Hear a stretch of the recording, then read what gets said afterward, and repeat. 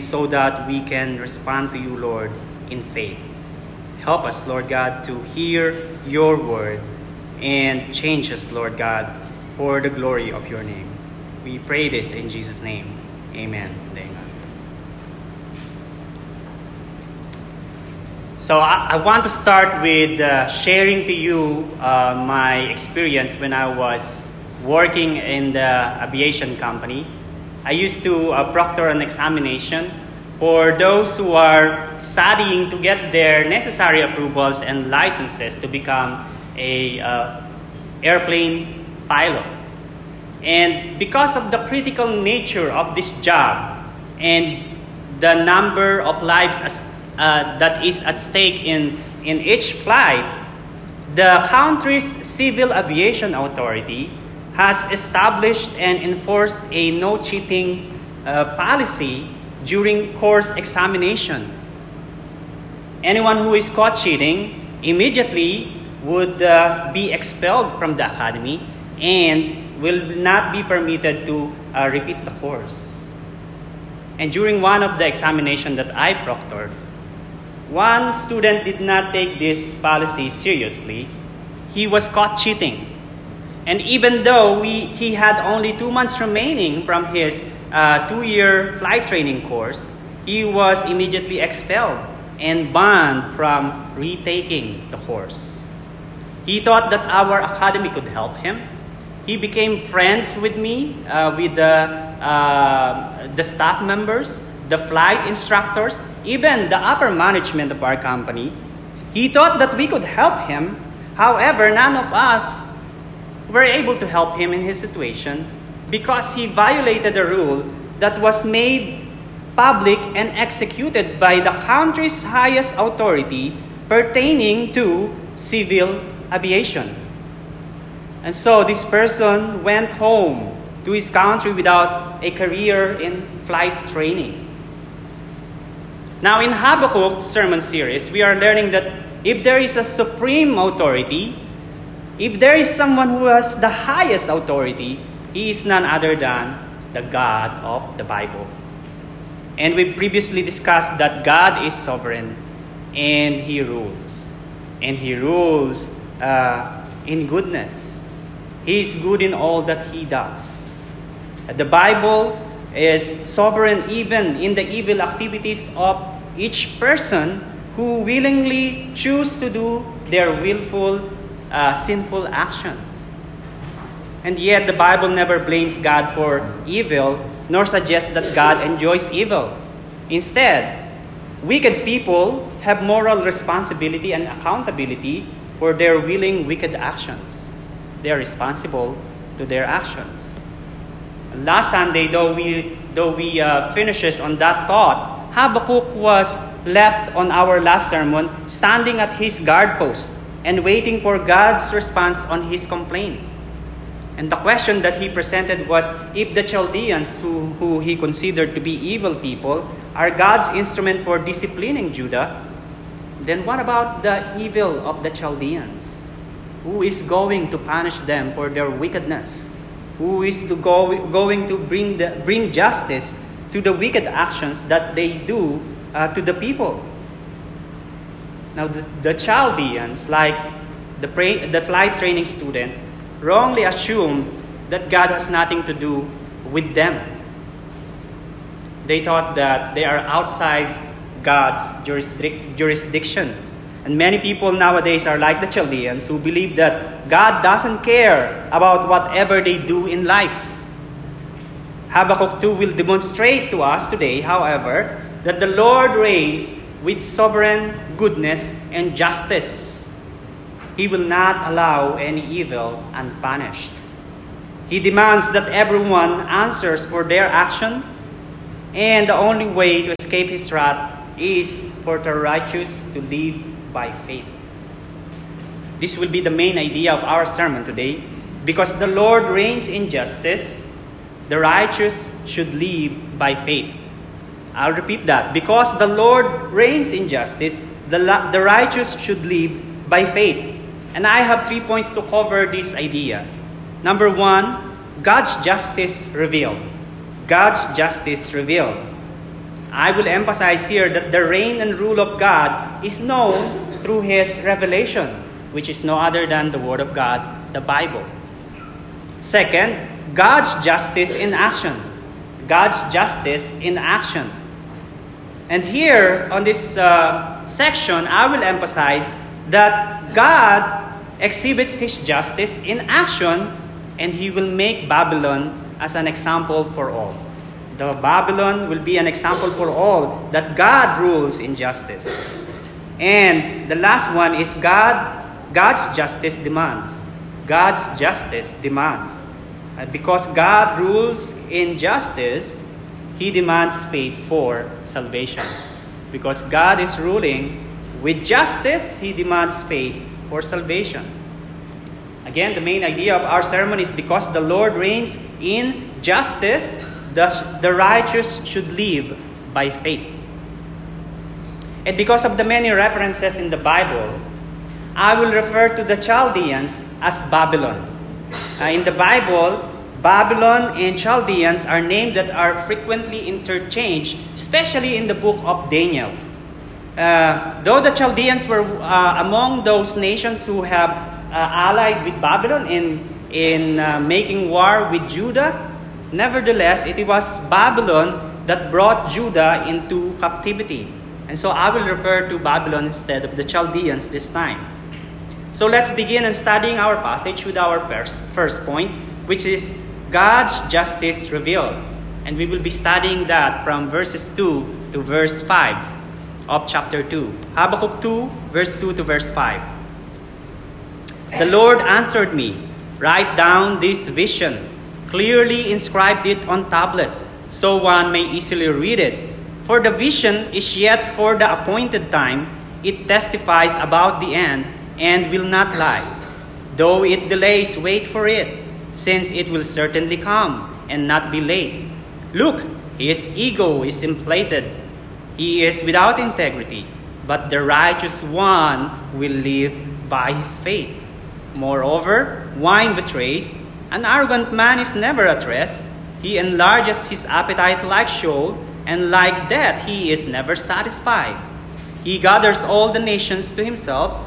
He collects people for himself."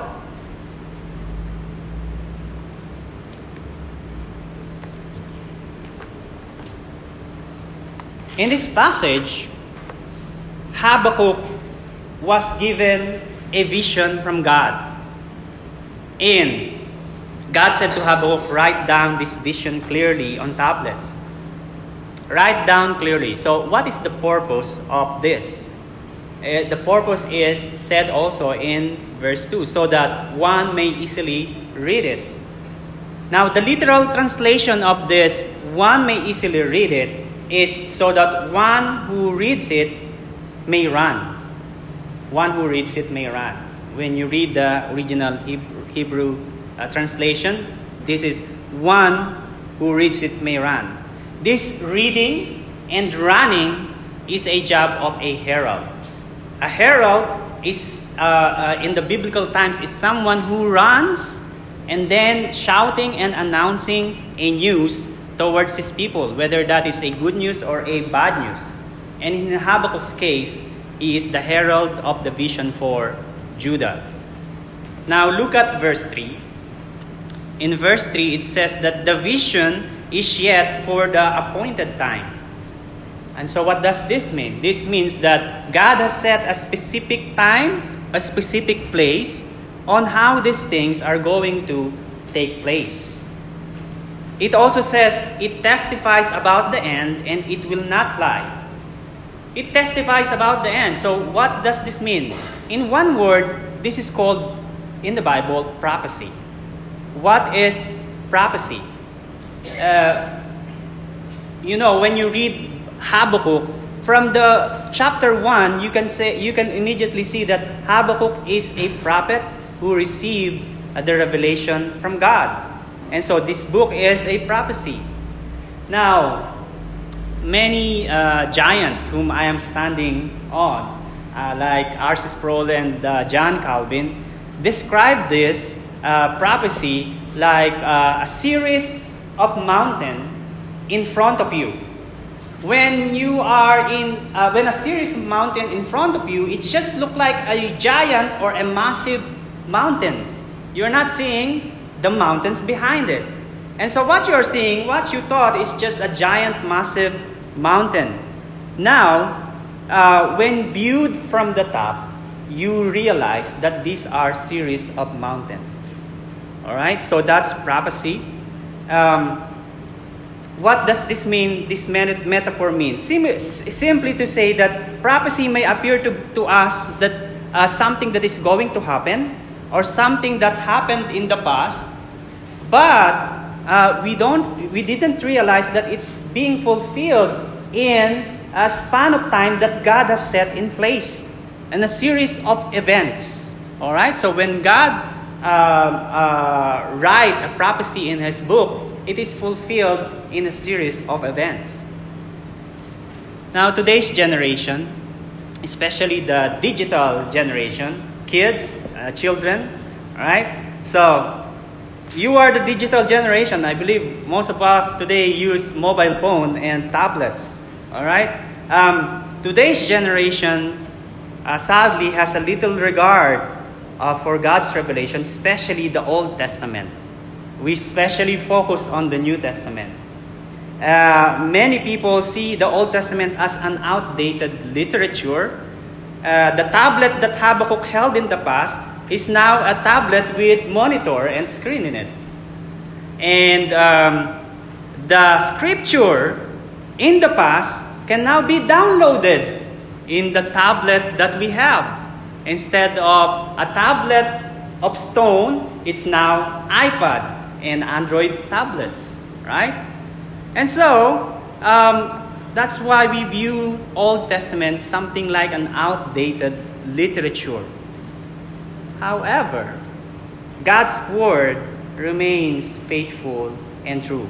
Whether that's written in a stone of tablet or in your tablet that you are using today, God's Word is faithful and true. It is constant, everlasting. So what Habakkuk had in the past is still present today. It's a prophecy that is being fulfilled in a series of events. In the past, Habakkuk was the herald. Today, the herald of the gospel of God's salvation is the church. In the past, Habakkuk is running quickly towards his people. The church today quickly spread all over the world to share God's gospel. The Bible will not lie about the end. Wait for it. Even if it takes a while, it will come. It will not be late. All that is written in the Bible will happen because it is God's Word. That is why the book of Habakkuk is such a lovely book for God's people. Because it demonstrates how Genesis to Revelation collaborate to present one gospel message. There's one message from beginning until the end. One example of this is the book of Revelation. The book of Revelation, the Greek word for Revelation is apocalypse, which translated in English means reveal. In the past, the vision was given to Habakkuk. During the New Testament time, the Apostle John also received a vision from the Lord. In the very last passage of Revelation, which is Revelation chapter 22, the Lord Jesus Christ said, "These words are faithful and true," which was also written in the book of Habakkuk. The Lord has sent His angel to show His servants what must soon take place. And then in verse 11 of chapter 22 of Revelation, it was written, "Let the righteous go on in unrighteousness. Let the filthy still be filthy. Let the righteous go on in righteousness. Let the holy still be holy." Now, isn't this the same message that God has given Habakkuk? His ego is inflated. He does not stop. He is pertaining to Babylon. He enlarges his appetite like Sheol, and like that he is never satisfied. He gathers all nations to himself. the wicked becomes more wicked. And the righteous should live by faith. It's the same message. Verse 4 is giving us a picture of wickedness that will continue on becoming wickedness. And also verse 5. Now when we look in the history of time, on the life of God's people, particularly Israel, we can learn that during the year AD 40, one emperor whose name is Caligula, Emperor of Rome, he ordered the construction of a statue of himself and then placed it inside the Jerusalem temple. How wicked could this be for the people of Israel during that time? And then in year AD 69, the Zealots, they are militant Jewish faction, took over the temple and perpetrated even more wickedness. Instead of restoring the sanctity of the temple, they use it as their base for military operations. And then in AD 70, the Roman Empire slaughtered 1 million Jews during the siege of Jerusalem. The wicked becomes more wicked. Today we don't have massacre like this, but Romans 1 says another kind of wickedness. The people exchanged their natural relationships for unnatural ones. And nowadays, Australia and Canada are two of the numerous countries that accept same-sex marriage. They are showing their support to the LGBT community, and they even made June 28 as Gays' Pride Day. Poland, Turkey, Thailand, and Argentina, among other nations, support abortion or the killing of an infant which is about to be given birth. Terrorism has afflicted several countries, including Syria, Afghanistan, and Somalia. The wicked becomes more wicked. And while evil doesn't stop, the Bible calls for Christians that the righteous should live by faith. God revealed this to Habakkuk. And God is revealing that to us today. Christians, we should live by faith. According to Romans 1:17, Paul writes this to the people in Rome, which Angela read to us today. The righteous ones should live by faith. They should trust and place their hope and confidence in Jesus Christ, for He is God's power unto our salvation. And then Paul writes again in Galatians 3, somewhere in another part of another country, Galatians chapter 3, verse 11, he wrote again, the righteous should live by faith. He is emphasizing that you cannot be saved by the works of the law. Instead, you can be saved only by grace through faith in Jesus Christ. And then in Hebrews 10:38, another author of the New Testament passage, they exhort the faithful ones to persevere despite of suffering that they are experiencing. Why? Because Christ is soon coming. He will fulfill. He is faithful in His salvation plan. The righteous should live by faith. And so what does the Bible reveals to us? God's justice is being revealed. And while God's justice is being revealed, the Bible reveals that the righteous ones, Christians, God's people, should live by faith. No matter what. Today, how do God's people live by faith? Habakkuk teaches us to rely only on what God has revealed through His Word. And so even if your country's president, or even if the rulers of your country are corrupt, Even if your company supervisor refuses to provide you your rights as an employee, live according to God's revealed will, which is His Word. You are not supposed to slander whom God has placed over you as an authority. You are to pray for those people whom God has put in position above you. On a personal level, this means that you should pray for your parents, even though you have a misunderstanding with your parents. You should pray for your pastor, even if the advice or the counsel that your pastor gave you isn't to your liking. He's just being faithful to the Word of God.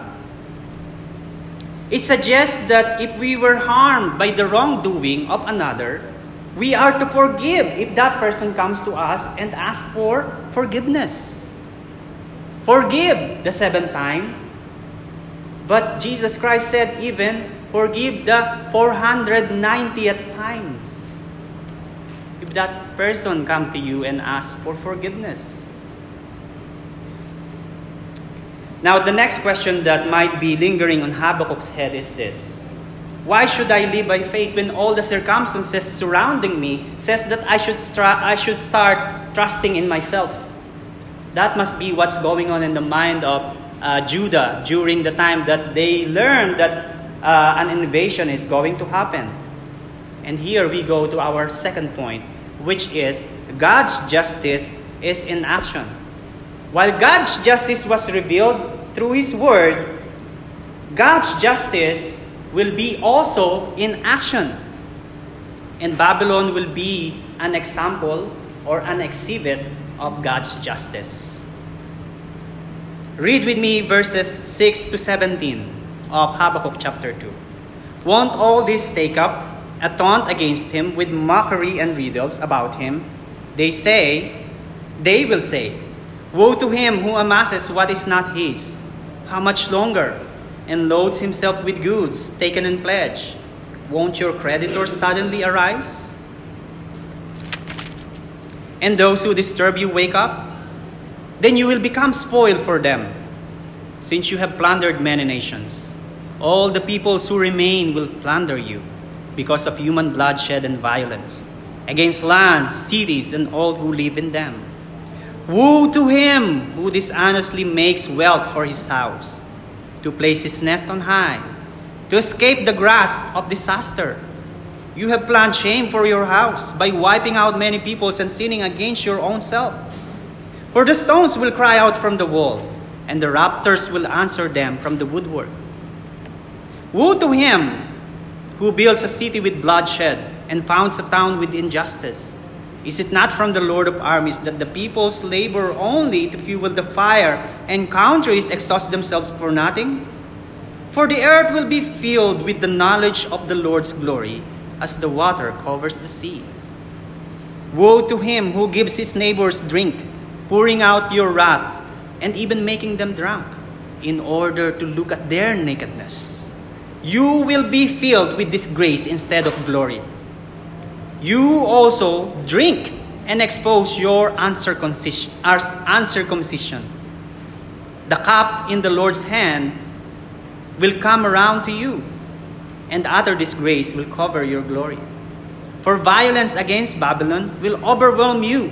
The destruction of animals will terrify you because of your human bloodshed and violence against lands and cities and all who live in them.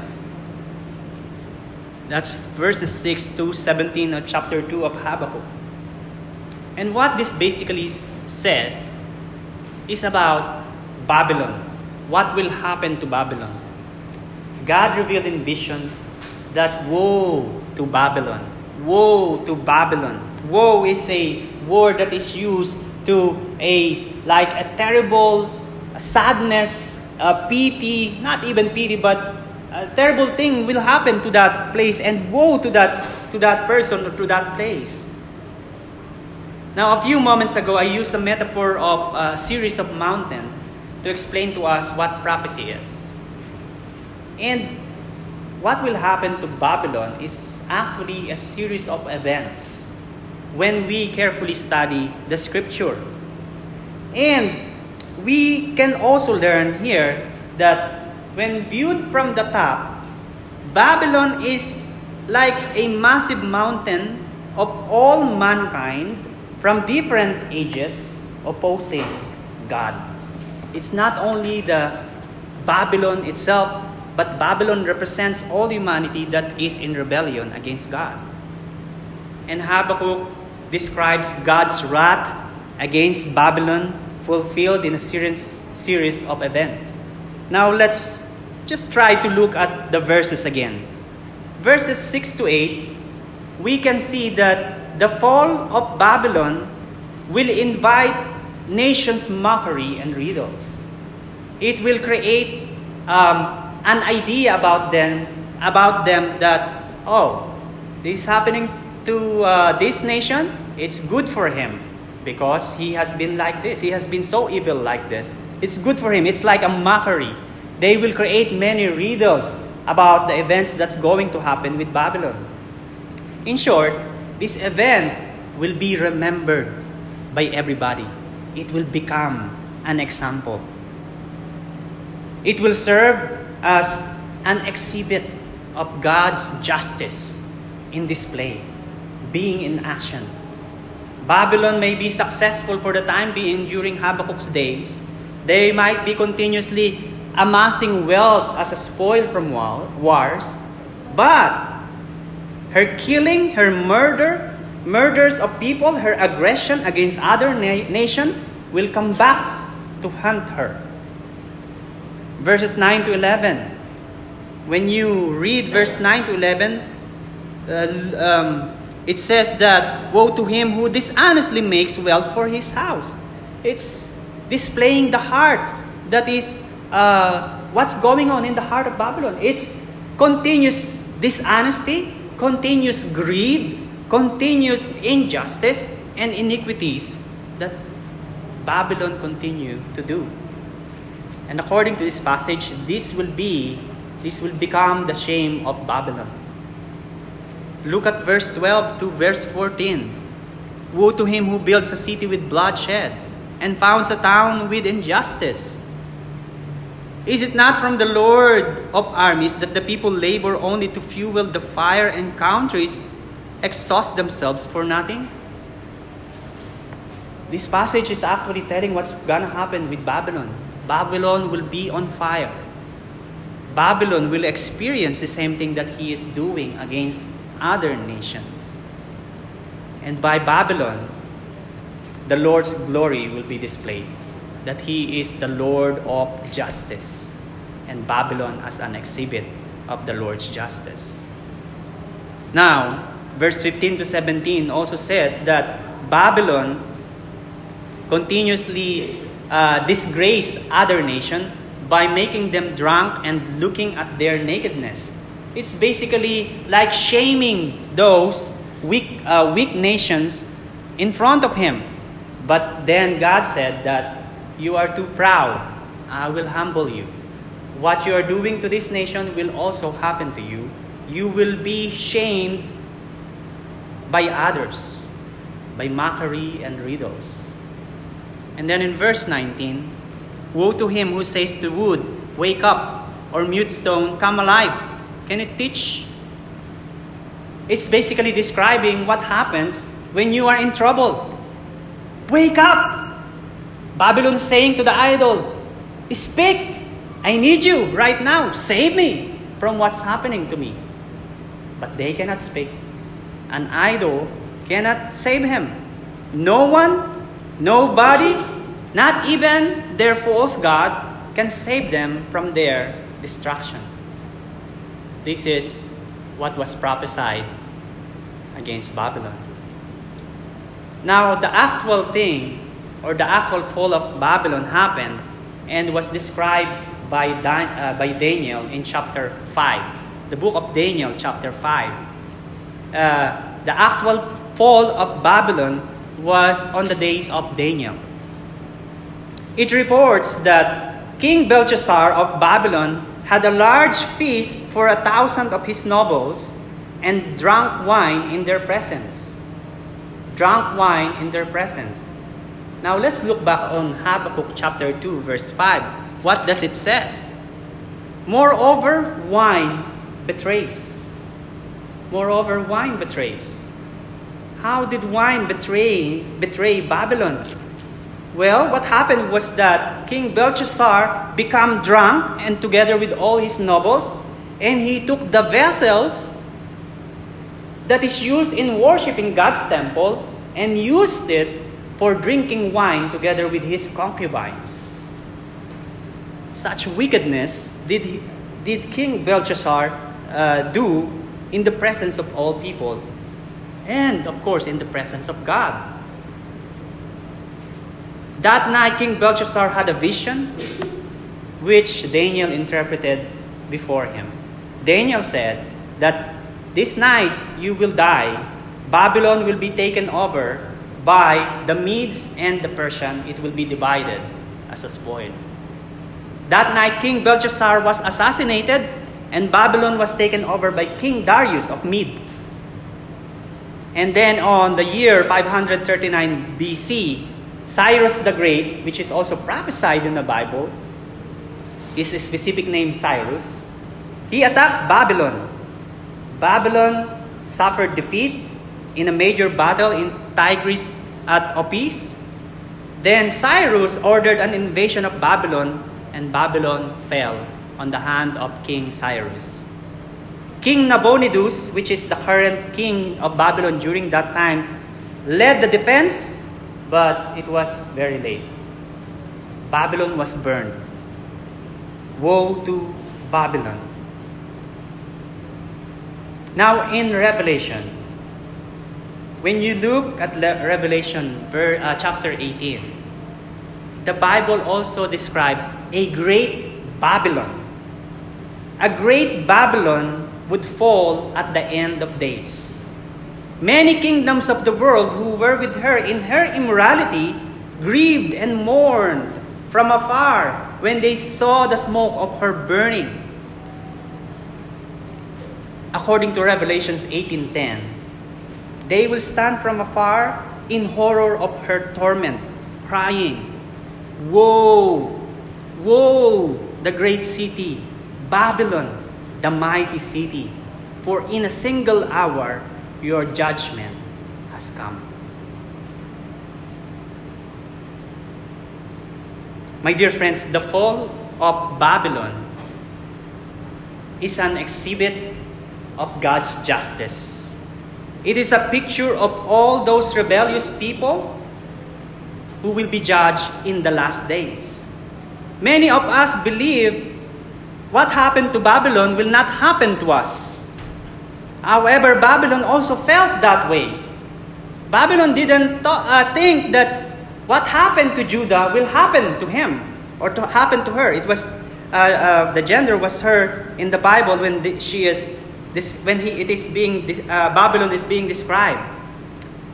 Babylon actually acted like my student who thought that there is no highest authority above him. There is no rules that encompasses him or encompasses Babylon. He had no idea that the regulation that was imposed by the highest authority, who is no other than God himself, is extremely effective, eliminating even the tiniest evil and sin, and making sure that justice is in action. The Civil Aviation Authority did that to my student. God, being the highest authority, will do that in His justice in the end of days. Now, who dare to say that God's justice doesn't cover me? That God doesn't concern me? How do we treat now our own arrogance? Are we going to continuously stand in our own self-righteousness? Will we continue to insist that we've done nothing wrong? Are we continuously going to harden our hearts? Are we continuously going to insist that we are more righteous than those persons who wronged us? And we want them to suffer the evil that we have experienced? If Babylon is evil, Babylon deserves to be punished. But we are also evil without the grace of God. We deserve punishment. What about those sins that you treat as small, tiny sins? Do we assume that the highest authority would overlook it? What do you intend to do when you come before His presence and take an account of all the things that you did here with your life? Are you going to acknowledge your sin now and confess it now? Have you confessed that tiny sin for God's forgiveness? Or even, have you sought help with your brothers or sisters in the Lord so that they can help you to overcome that weakness on falling into that sin again and again? And think of practical solutions so that you might not fall again on that temptation. What about the sin of unthankfulness? Are you always complaining about the things around you and failing to see how many wonderful things that God has set in place to help you so that you can live godly? What about worry and anxiety? Are you easily frightened by events of the future that threatens your life or even your future? Have you forgotten that God is in control? That all things are in God's hands? What about that impatience or irritation, gossiping, or lack of self-control? My dear friends, what we need to remember is that Christians only stand at the rock of his or her salvation. You are only standing at the grace of God in Christ Jesus. We cannot boast. We cannot be arrogant before Him. God is the one who is right, and we are the one who needs correction. We owe Him too much debt. Nonetheless, He forgave us. And so how is it that we cannot forgive the debts of others? There are plenty of sins that we overlook and rationalize that they are only little sins that do not concern God. God's justice, on the other hand, is revealed and known through His words. His word reveals that your sin will be punished if you will not repent, and you will harden your hearts, just like Pharaoh, just like Babylon, because God keeps His words. Nevertheless, the book of Habakkuk says that in wrath, God remembers mercy through the grace that is found in Christ Jesus. Because of this grace, the righteous can live by faith. This is what God has given us as a way for our salvation. And this is how we go to our third point. We already learned that God's justice was revealed in His Word, and God's justice is in action by the exhibit of Babylon. Now, verse 18 to verse 20 will teach us that God's justice demands faith in Him so that we can be saved. So read with me verse 18 to 20.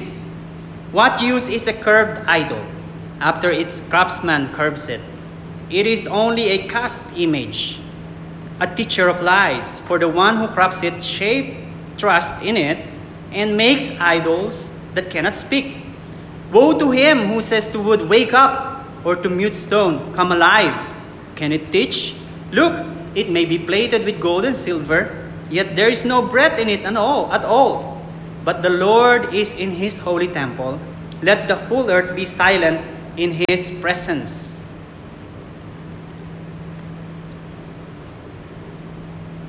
These last three verses of our text is talking about the sin of idolatry. And in contrast to idols, God is powerful to save because He rules. He is the sovereign God, and He is good in whatever He does. So what this simply says is that idols cannot save. Only God can save. And faith is needed so that we can be saved. Idols cannot save. God is the only one who can save. And faith is needed so that we can be saved. And so let's go to this one by one. Idols can save. Look at verse 18 to 19. What does verse 18 says?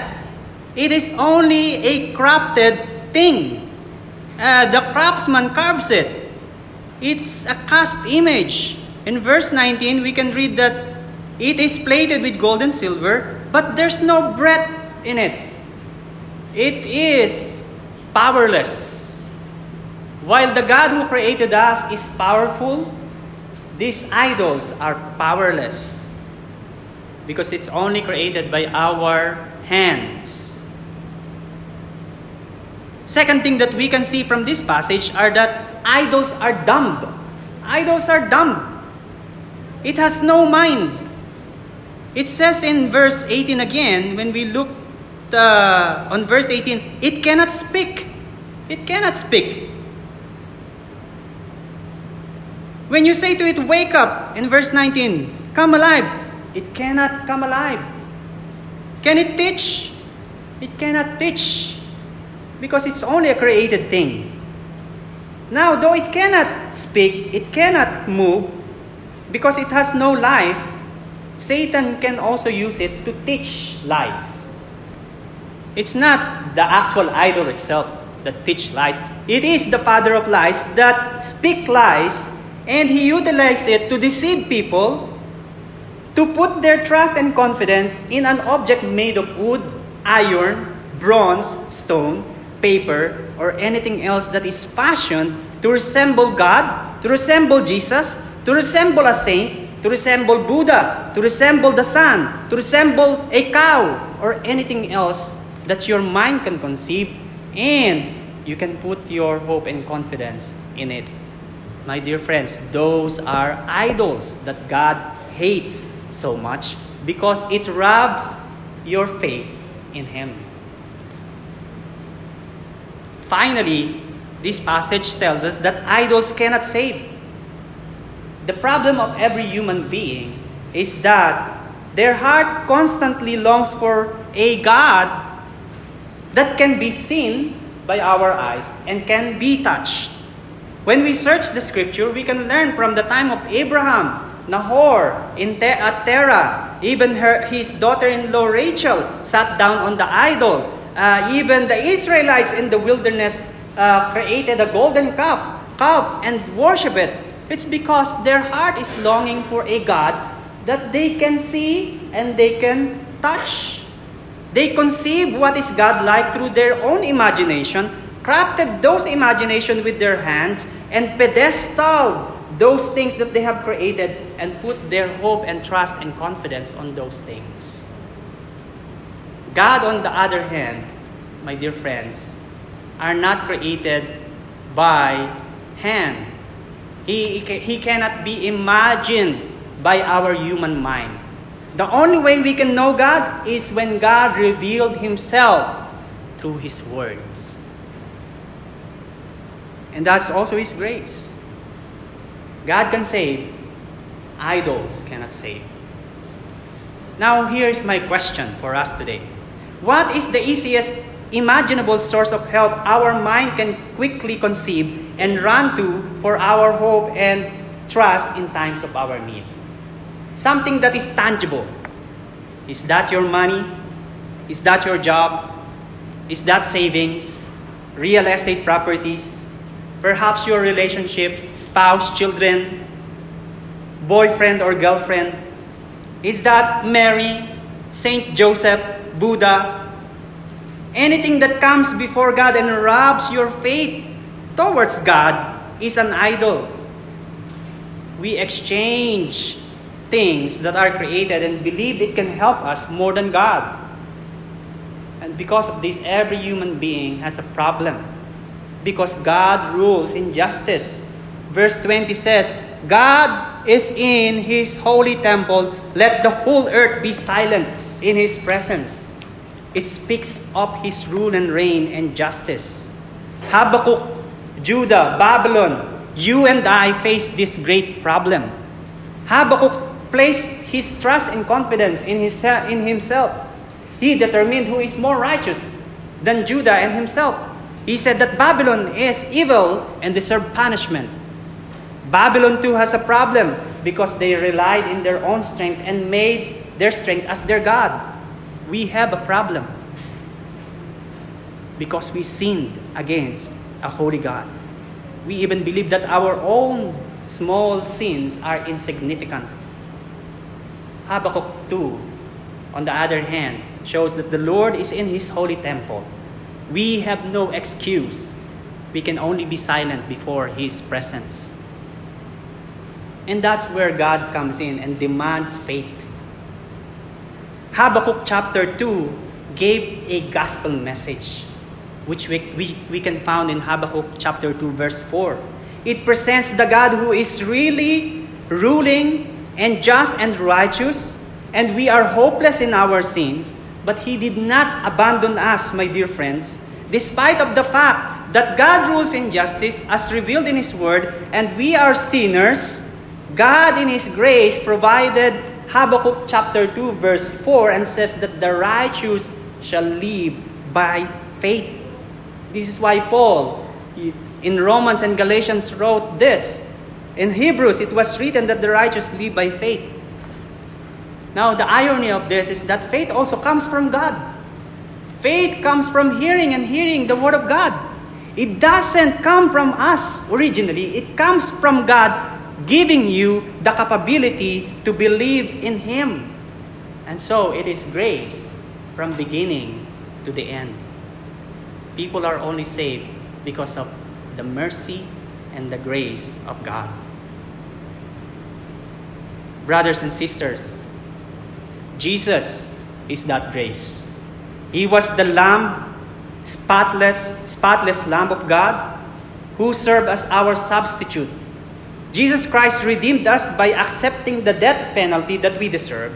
He died for our sins, and then He was raised back to life, so that by implementing the justice of God on the basis of His death, He can forgive our sins and share in His reward. Only Jesus Christ deserves that reward of eternal life and spend time with God in His temple. Nevertheless, that was shared to those who put their hope and trust in God through Jesus Christ. In short, the righteous shall live by faith. Brothers and sisters, this is Habakkuk chapter 2. God's justice is revealed in His Word. God's justice is in action. God is faithful and true in His Word. He made Babylon as an exhibit of God's justice. And God in His grace provided us a way for salvation. God's justice demands our faith so that we can be saved. And because the Lord reigns in justice, let the righteous live by faith. Let us all pray.